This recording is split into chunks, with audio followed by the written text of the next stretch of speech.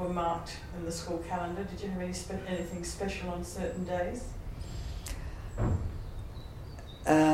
We had Australia Day, no, but now that would have probably been in holiday time, and I don't remember that we celebrated it anyway, even in holiday time.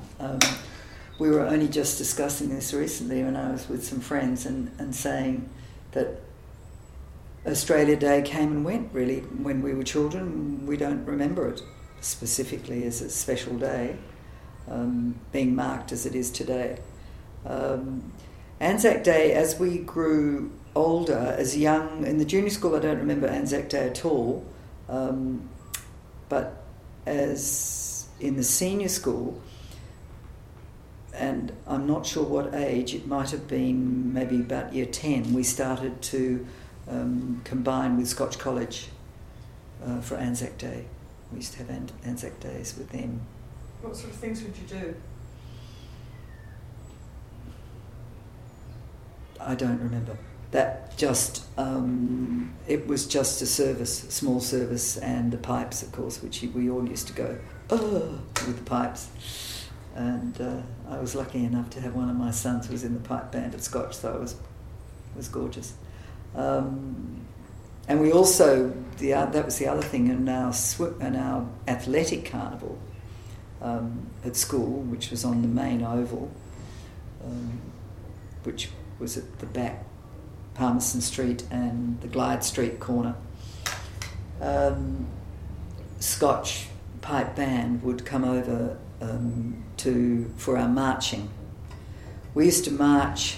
The four houses there was a marching competition, and we used to practice around the school in our houses, down to the tiny tots, absolutely the littlest ones. They all marched, and on Athletics Day, main day, and the band, this Scotch band, was wonderful, absolutely wonderful. And then in our last couple of years at school, I don't know why, but Scotch didn't come, and we got Purvisonic music, and Purvisonic was Mr. Purvis, and it was just not the same. It was just awful.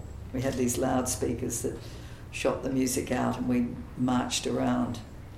But which also brings me to the fact that school assembly was in the hall, where we used to, we had to march into school assembly in our classes. Every day? On Fridays, I think. Every day? No, definitely not every day. And we, hang on.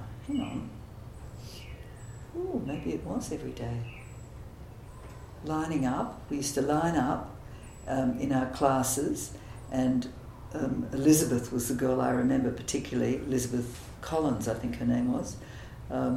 She was a very good pianist, and she used to play the piano, the upright piano, in the hall, and we would all march in and then sit down. There were no chairs, we had to sit on the floor, and cross-legged, or however which way you want to sit, starting with the senior girls at the back and then down to the younger girls. This was just the upper school, senior school. And Miss Mitchell would have a few words to say. We'd have a prayer, a few prayers, a hymn of some sort, and then the head girl would usually have something to say.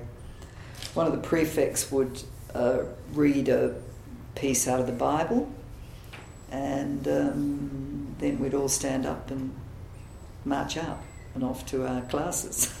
It was very regimented, but good. I mean, I don't think it was any harm. It was good.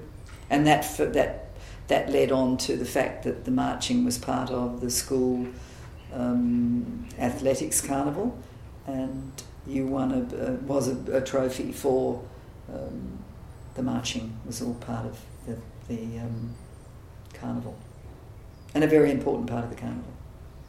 And what about discipline at St Hilda's? What form did that take? I remember being absolutely shocked when a girl